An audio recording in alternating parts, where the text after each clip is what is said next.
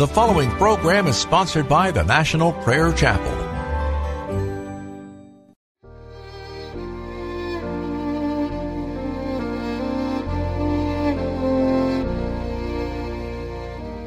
He leadeth me, O blessed thought, O words with heavenly comfort fraught.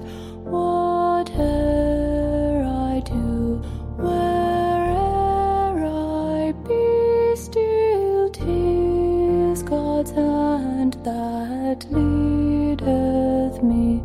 He leadeth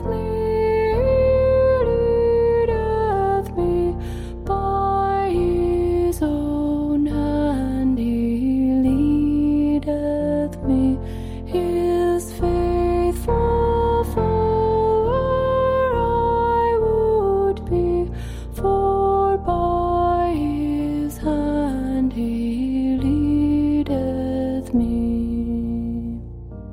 Sometimes mid scenes of deepest gloom, sometimes where Eden's flowers bloom, by waters calm or troubled sea, still 'tis God's hand that leadeth me.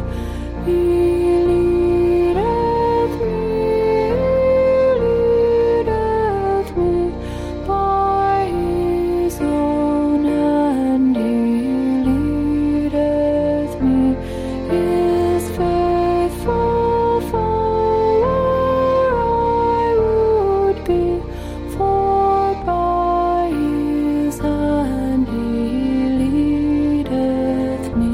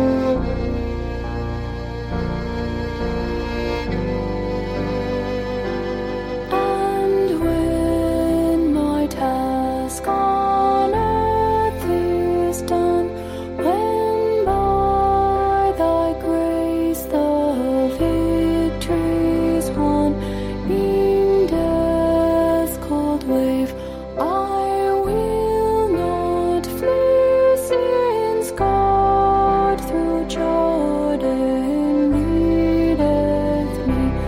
He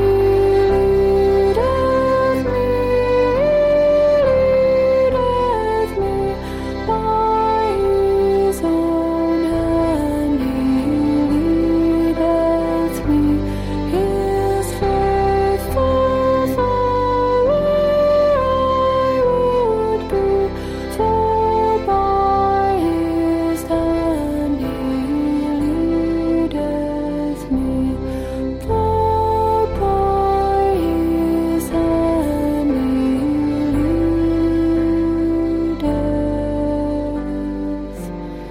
me.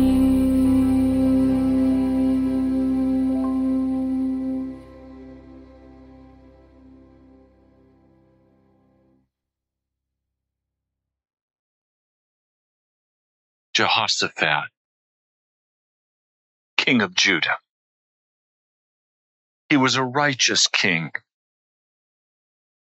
but he always liked to play with darkness. He was willing to compromise his place with the God of heaven in order to be friends with the world. He was a straight shooter until it cut across his friendship with his family. And then he wanted to compromise. Ahab, the king of Israel, was an extremely wicked man. The most wicked king that had ruled, sinned more against God than any other king of Israel. But Jehoshaphat wanted to become friends. And so an alliance was struck between them. And he'd go visit them. And he'd say foolish things like, my people are your people. Whatever is mine is yours. Wait a minute. They're not his people. They're God's people. But he was trying to build bridges of friendship. And so the Lord God of heaven, in chapter 19 of 2 Chronicles, sends a prophet to him and says in verse 2, should you help the wicked and love those who hate the Lord? Because of this, the wrath of the Lord is upon you. There is, however, some good in you, for you have rid the land of the Ashereth poles and have set your heart on seeking God. So here's a man who wants to seek after God, who loves the way of the Lord, but he also loves the way of darkness. And he wants to be in friendship with those who are against the Lord. And so the Lord says, my wrath is on you. My wrath is on you. Today, God's wrath is on us because we have been friends with the world. Oh, we have sought after the Lord, and the Lord has recognized that. He recognizes those attempts that we have made to walk in obedience to him. But he still comes and says, you're under wrath. Now, what does it mean to be under wrath? According to Hebrews, the 12th chapter, it means to be under the rod of discipline. It means that things aren't going to go right. It means that finances are going to crash. It means that all kinds of difficulty will rise up. And so this word comes to him, and instead of repenting and crying out to the Lord, he begins to do even more good. And he sets up judges in the land. He sends out teachers in the land to teach the way of God. He warns the people not to sin against the Lord. Otherwise, the wrath of God's going to fall on them too. So here's the king. He loves God. He serves the Lord, but there's wrath on him. He's under discipline. And he now does all he can to further the kingdom of God. He teaches the people how to walk in righteousness. But there's still wrath on him. In other words, he has now done all he could do to be righteous before God. But from the left and from the right, he's going to get beat up. And he's going to say, but I'm doing all I know to do. But there's wrath on him. The discipline of God is on his life. And so he's saying, okay, I'll do more good. I'll teach more people righteousness. I'll preach more. I'll do everything I can, but in spite of all that he does, the wrath of God is still on him. He still has a heart that is broken and bleeding. He still has difficulties that he cannot surmount. And he's saying, but wait a minute, I'm doing everything right. Why are you treating me this way, God? Because there's wrath on you. Any of you understand what it means today to have wrath on your life? Have you felt the lash of God on your back? Are you even today rebelling against that wrath? Are you copying an attitude, saying, how can God treat me this way? All I've done is try to serve him. Any of you discouraged today, saying it's not even worthwhile to serve God? I do my best and I just get more difficulty. I mean, what's the reward? Remember the book of Malachi, it said, some of you are saying, hey, it's useless to serve God. You just get more wrath. Well, please, today I want you to know and understand that wrath is not removed by trying to do more good things. That doesn't remove the wrath. The wrath has come upon our lives because of alliances that we have made with darkness. And so now we're going to come back and say, okay, I'm tired of these alliances with darkness. Now I'm going to do everything right. But the wrath is still on us.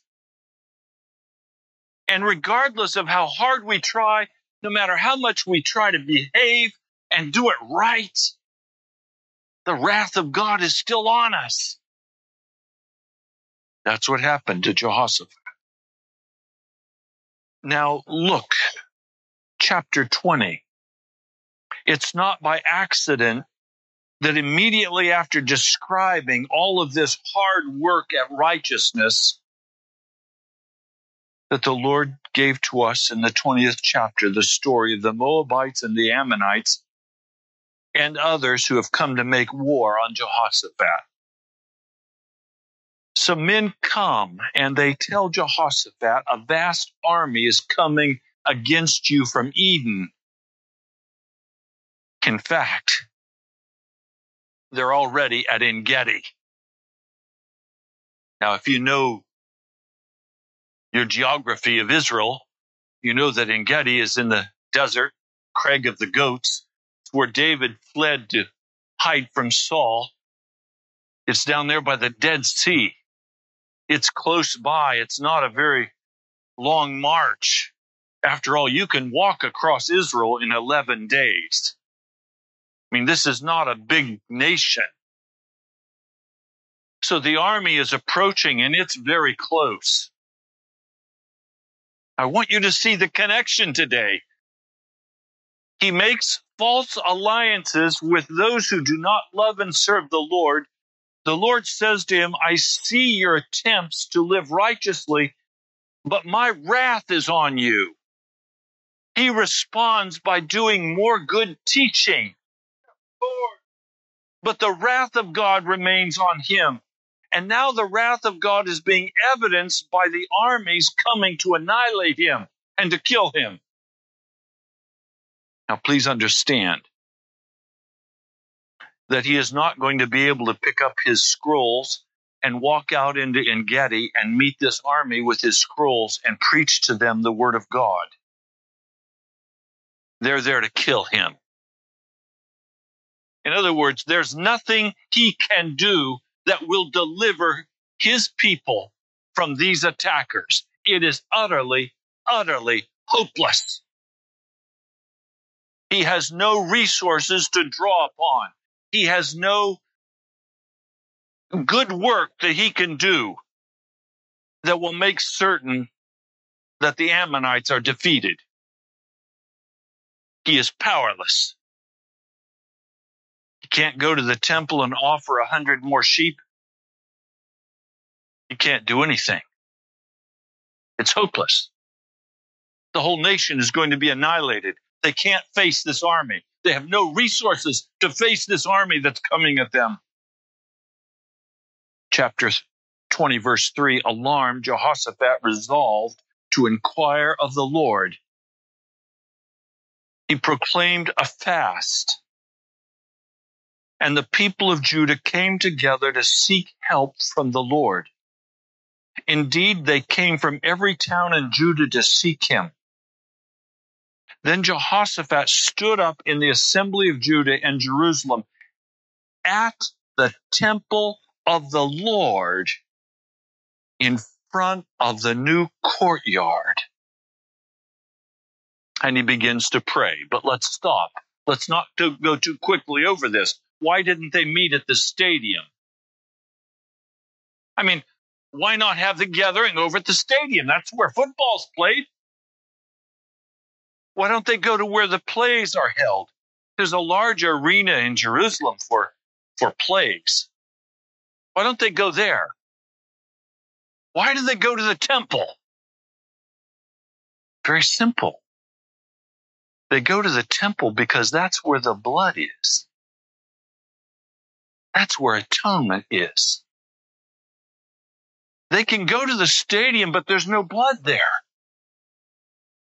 It's only the blood that has the power to bring deliverance to this nation from these attacking armies.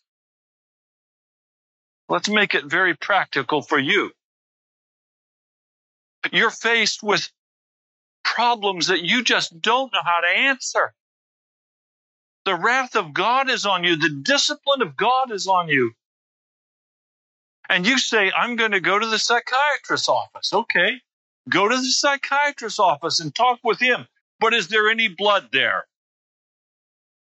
No. Well, I'm going to go to the credit card. Is there any blood in the credit card? No. Well, I'm going to go to my family and I'm going to tell them how terrible this is. Was there any blood there? No. I'm just going to throw a fit and roll around on the ground and curse God. Is there any blood there? There's no blood there. There's only blood in one place, and that's at the temple on the altar of burnt offering. The blood is at the temple. And so all of Israel then is brought together at the temple where the blood is, because the atonement is being made. Now, with that in mind, listen to this prayer. O Lord, God of our fathers, are you not the God who's in heaven? You rule over all the kingdoms of the nations. Power and might are in your hand, and no one can withstand you. O our God, did you not drive out the inhabitants of this land before your people Israel and give it forever to the descendants of Abraham, your friend? They've lived in it and built in it a sanctuary for your name, saying, if calamity comes upon us, whether the sword of judgment, plague, or famine, we will stand in your presence before this temple that bears your name and will cry out to you in our distress, and you will hear us and save us. Do you see? He is placing his confidence in the blood. But now here are men from Ammon, Moab, Mount Seir, whose territory you would not allow Israel to invade when they came up from Egypt. So they turned away from them and did not destroy them. See how they're repaying us by coming to drive us out of the possession you gave us as an inheritance. O our God, will you not judge them? For we have no power to face this vast army that is attacking us. We do not know what to do, but our eyes are upon you. There's a scripture, Psalm 46:10. Be still and know that I am God. I will be exalted among the heathen. I will be exalted in the earth. Let me give you a literal Hebrew translation. Cease and forsake all your striving and acknowledge that I am God. Take a position of faith. Be convinced that the battle is the Lord's. I was before the Lord yesterday just praying for Hank, praying for Jan, praying for the children of this congregation, praying for you by name. And the Lord began to do what he always does when I get into deep intercession. He began to deal with me. You understand, intercession is always an invitation for God to deal with your sin. And he began to say to me, when are you going to rest in me? He always asks me these questions. When are you going to rest in me? And immediately I knew the sin of which he was speaking. From the time I've been a small child, I've had the foot on the gas. When I was a small child, I keep saying to my dad, I can hardly wait till I get to high school. And when I was in high school, I could hardly wait until I got to college.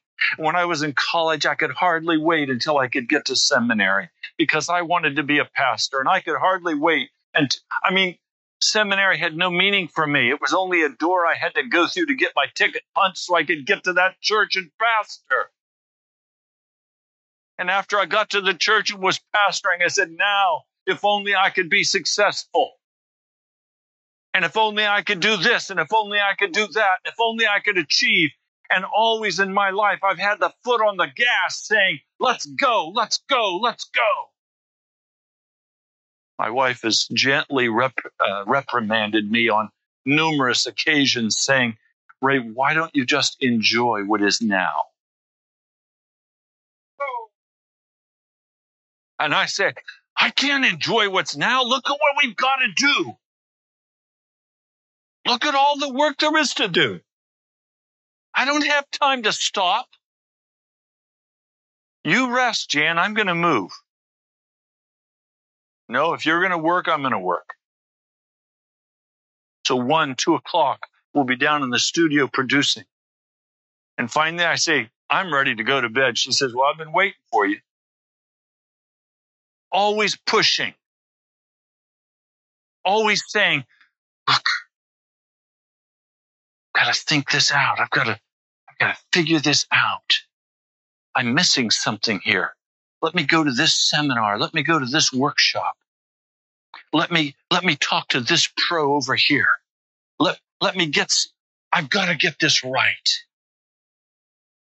There's got to be a way through this. There's got to be a way I can accomplish this. And that pulled me right into Robert Schuller and all of his foolishness. Paul pulled me into positive thinking and all the foolishness that's filling the body of Christ today that flows out of that human energy, always cranking, saying, we've got to make something happen here. Oh, we've got to do it, of course, for God. No, we're not doing it for us. We're doing it for God. And the wrath of God is on us. The Lord was saying to me, what have you accomplished, Ray? Did you find this house that you live in? No. Do you pay for it? No. Did you find your wife? No. Well, what have you done? Nothing. Did you call the people who come to the National Prayer Chapel? No. Are you in charge of them? No. Is it your job to make the National Prayer Chapel successful? No. I was just, no.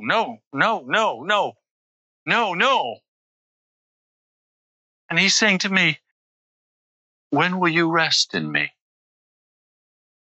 I almost entitled this sermon today, if it's going to be, it's not up to me.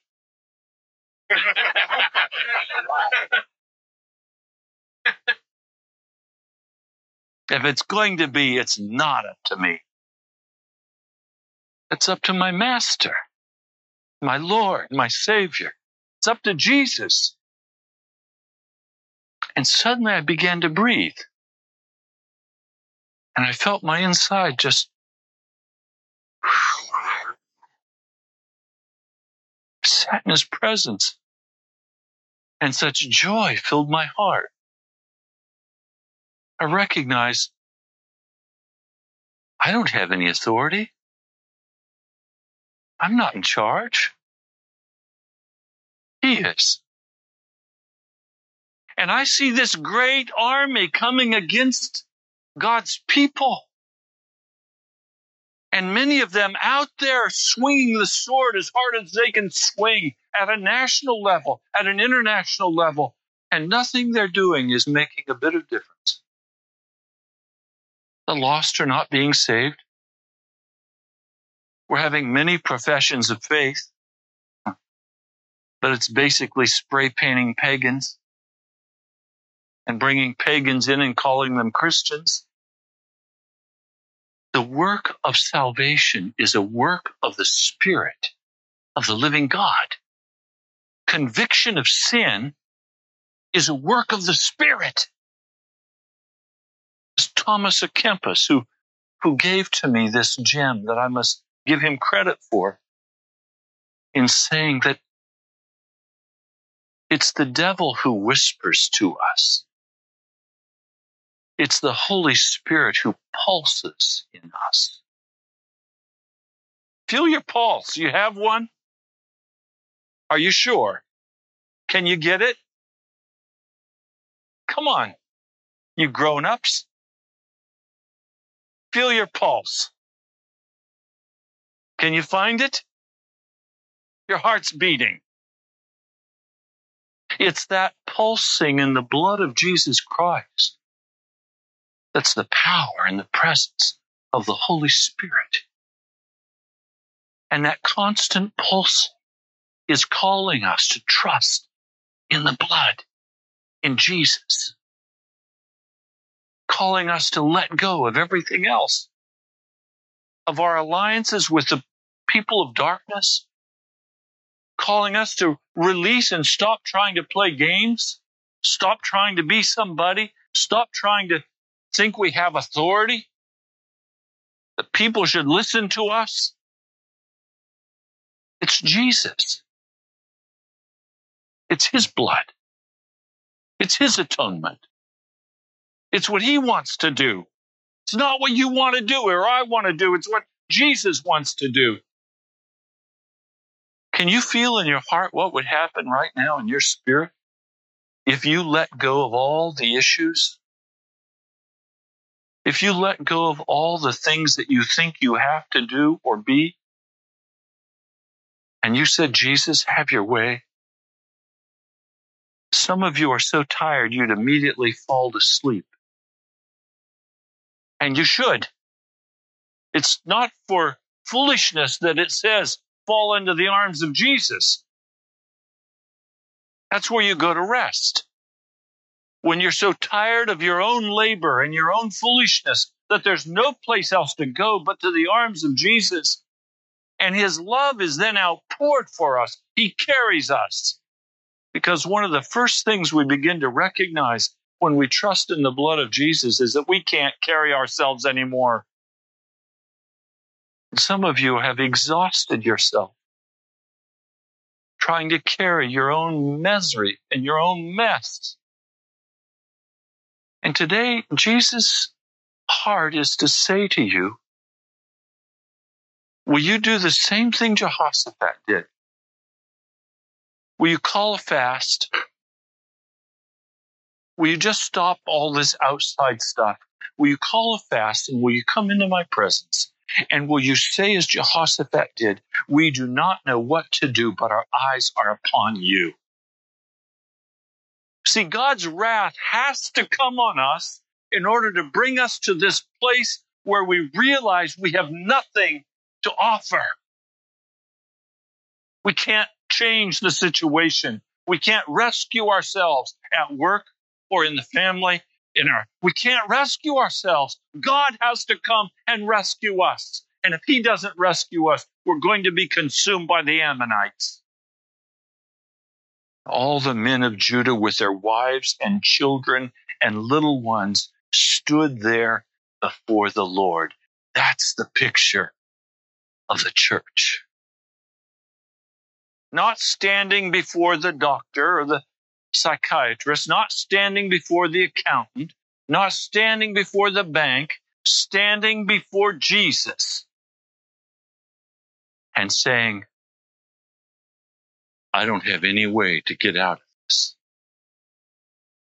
I can't turn around my husband's heart. I can't turn around my wife's heart. Jesus, I don't have any power here. I can't turn my kids around. Jesus, I'm just coming and saying, I don't have any power here. I need you, Jesus. And I'm waiting for you to tell me what to do. I'm waiting for the pulsing of the blood of Jesus in my heart to tell me what I'm to do. Then the Spirit of the Lord. Then the Spirit of the Lord. If the National Prayer Chapel will take this position with Pastor Jan and myself, as we face the city of Washington, D.C., as we face radio, WAVA, we have no power to open WAVA. We have no power to take any soul for the kingdom of God. We can go send out teachers and we can do our best. We can preach our best sermons. But nothing will result from that in our flesh power. But if we'll stand as a congregation with humble hearts before God and say, we don't know what to do, but our eyes are on you, Jesus, then the Spirit of the Lord will come. The Spirit of the Lord will come. He came upon a prophet, and the prophet says this in verse 15, listen, King Jehoshaphat, and all who live in Judah and Jerusalem, this is what the Lord says to you. Do not be afraid or discouraged because of this vast army. For the battle is not yours, but God's. Oh, if today you could hear this in your soul. You're not going to win fighting the battle. The battle belongs to Jesus. And only Jesus can rescue you. It's the blood of Jesus that rescues. It's the blood of Jesus that restores marriages. Some of you look at your husband and say, I don't love him anymore. Or you look at your wives and you say, I don't love her anymore. You know what? That's all right. Love's a byproduct. Love comes out of obedience to Jesus.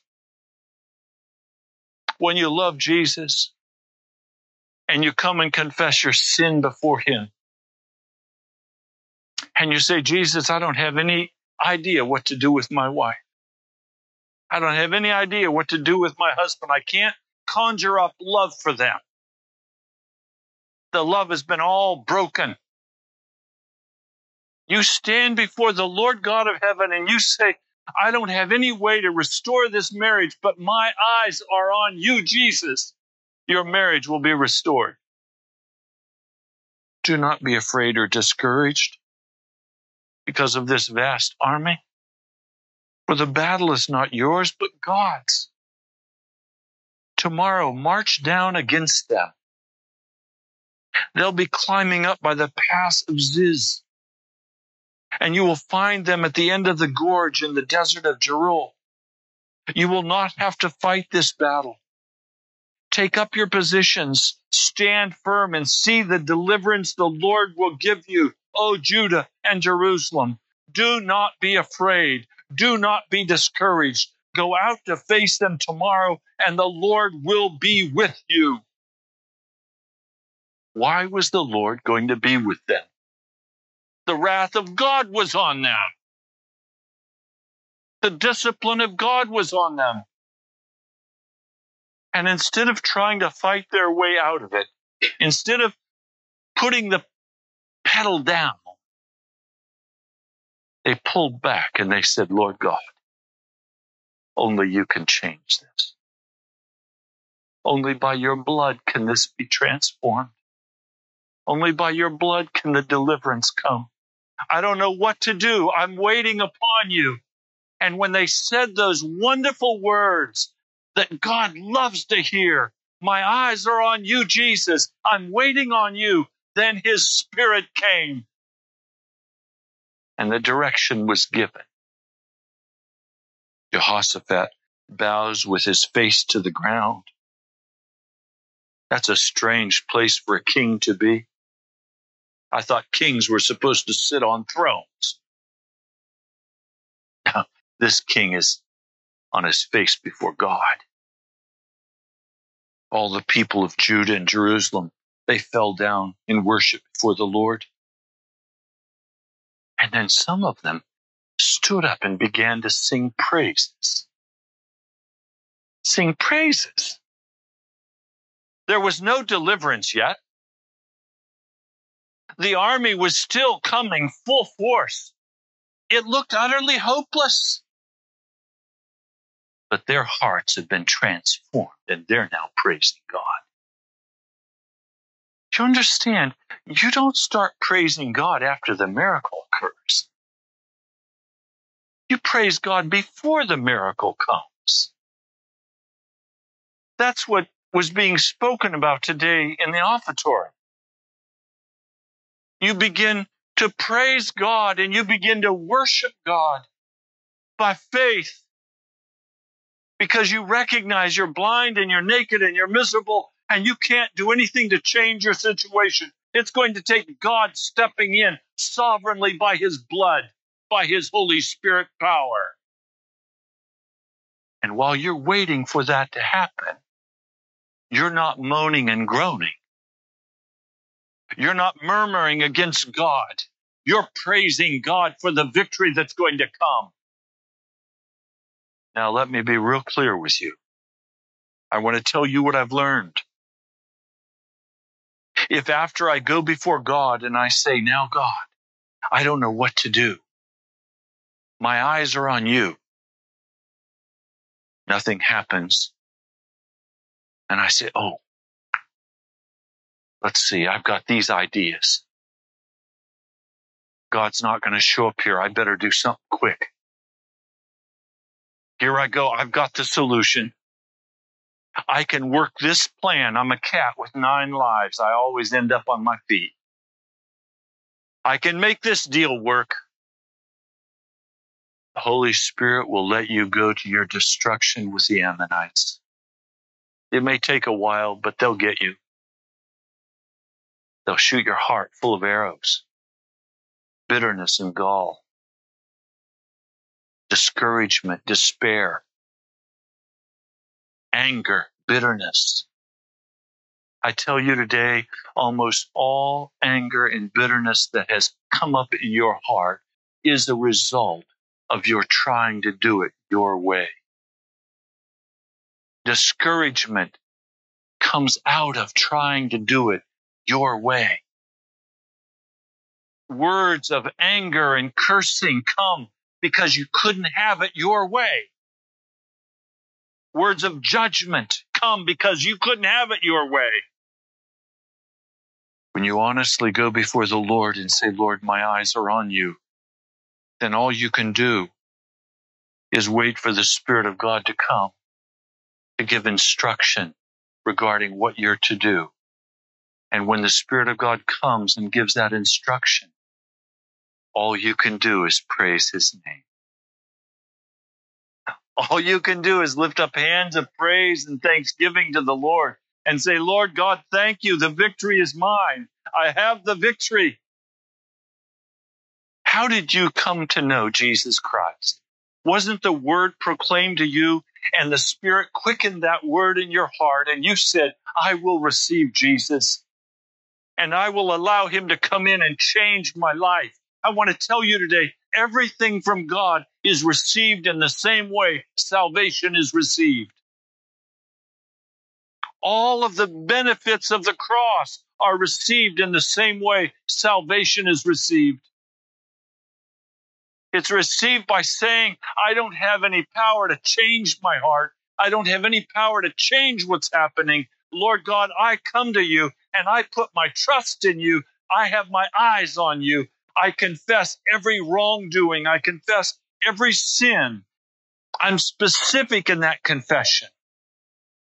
I don't say, Lord, forgive me for my anger. No, the Lord doesn't hear that kind of prayer. I have to say, Lord, forgive me for my anger against my wife when I said this and this and this. I was wrong. I'm sorry. Forgive me. I will not do it again by the power of your blood. Now you're ready for the Holy Spirit to come and begin to instruct the way you should go. How long you are going to be under wrath and the threat of the Ammonites will depend on how willing you are to fast and come before him with prayer and confess that you have no power. And if necessary, God will let the Ammonites even attack you and carry you into captivity. He'll let them do anything that's necessary until you come to your senses as the prodigal in the far country. And you say, why don't I just go home? My master's servants eat better than I eat. And you come to your senses and you say, look, I'm going to go back to God. He's the only one I can trust. So early in the morning, verse 20, they left. They headed toward En-Gedi. As they set out, Jehoshaphat stood there and he said, listen to me, Judah and people of Jerusalem. Have faith in the Lord your God, and you will be upheld. Have faith in his prophets, and you will be successful. And after consulting the people, Jehoshaphat appointed men to sing to the Lord and to praise him for the splendor of his holiness. As they went out at the head of the army, saying, give thanks to the Lord, for his love endures forever. As they began to sing and praise, the Lord set ambushes against the men of Ammon and Moab and Mount Seir, and they were defeated. The men of Ammon and Moab rose up against the men from Mount Seir to destroy and annihilate them. After they finished slaughtering the men from Seir, they helped to destroy one another.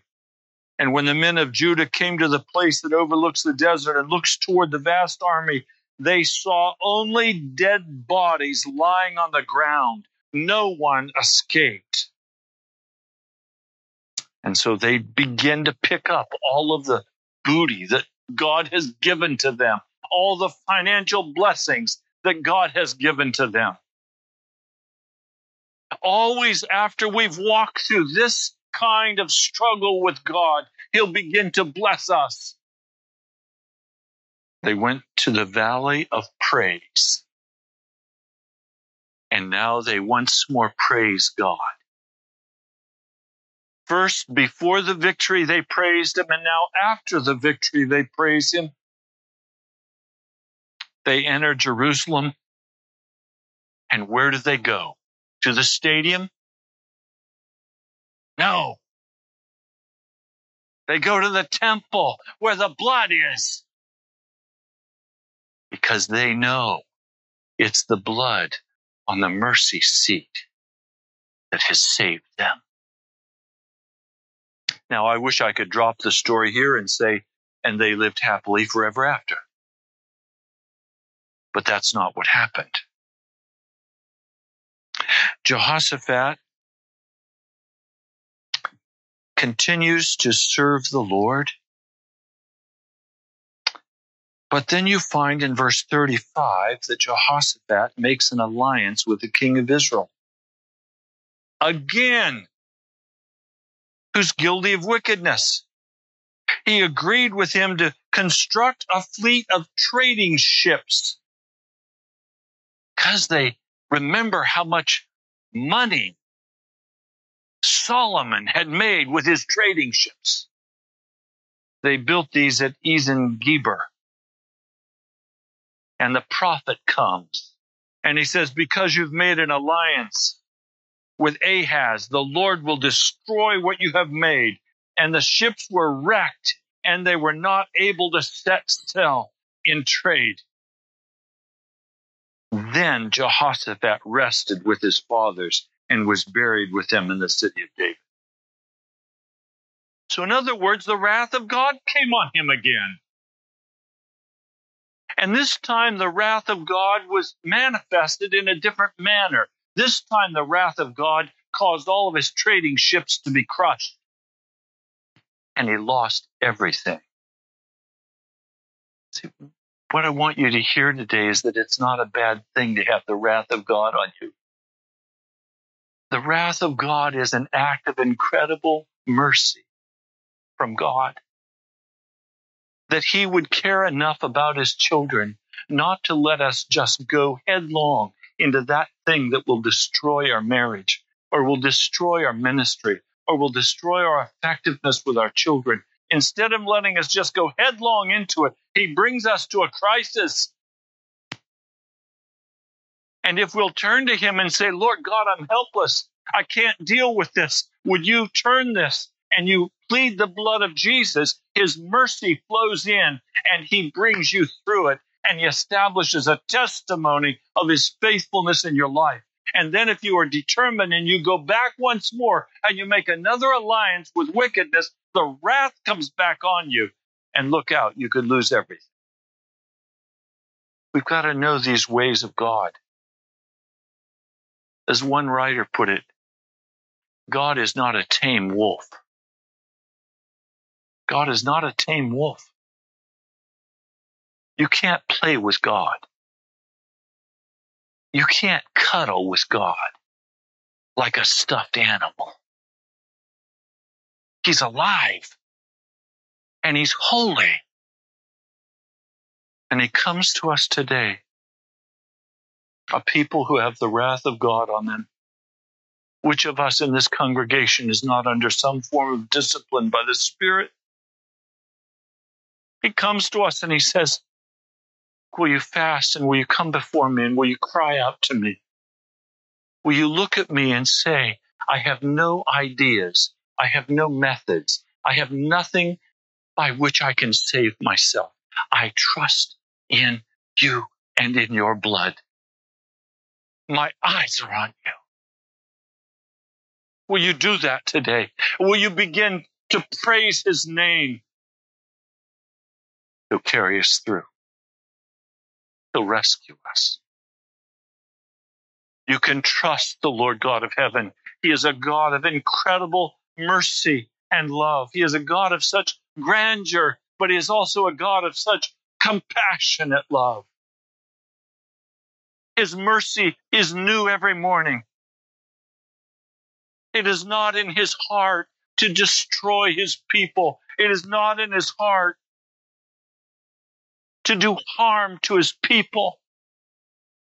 It is in his heart to do good to his people. When we make false alliances, his wrath comes upon us. For by that wrath, he intends to save us, to drive us back to the blood. Let's pray. Lord, I plead today that you will drive the National Prayer Chapel back to the blood. I plead that you will crush every ship we have built to rescue ourselves. Lord, I ask that your wrath would accomplish its full purpose, that you would give to this fellowship humble hearts, contrite spirits. Give us tears of repentance for our sin. Break the hardness of heart, the arrogance of spirit. Break, Almighty God, everything within us that would cause us to form an alliance with darkness and wickedness. Lord, have the victory today. I pray in your holy name. Amen. Thank you for joining us today. You've been listening to Pilgrim's Progress, brought to you by the National Prayer Chapel. We're located in Woodbridge, Virginia, about 25 miles from Washington, D.C. You can find us online at nationalprayerchapel.com. We'd love to hear from you. God bless you.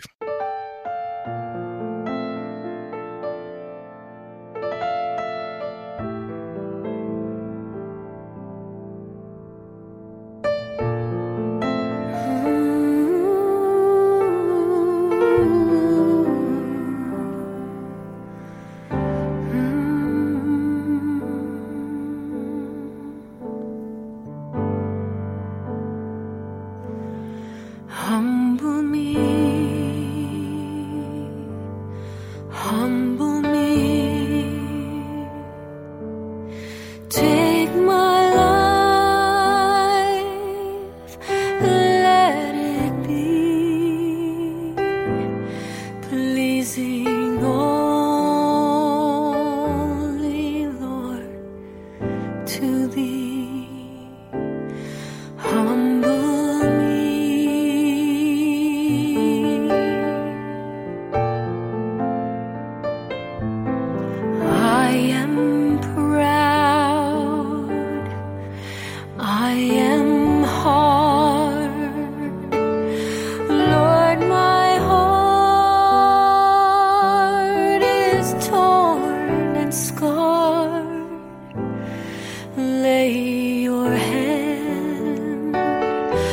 upon my life and humble me.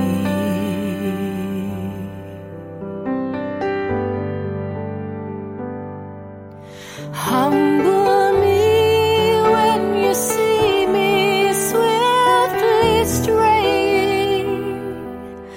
Draw me near that I may hear your Spirit say,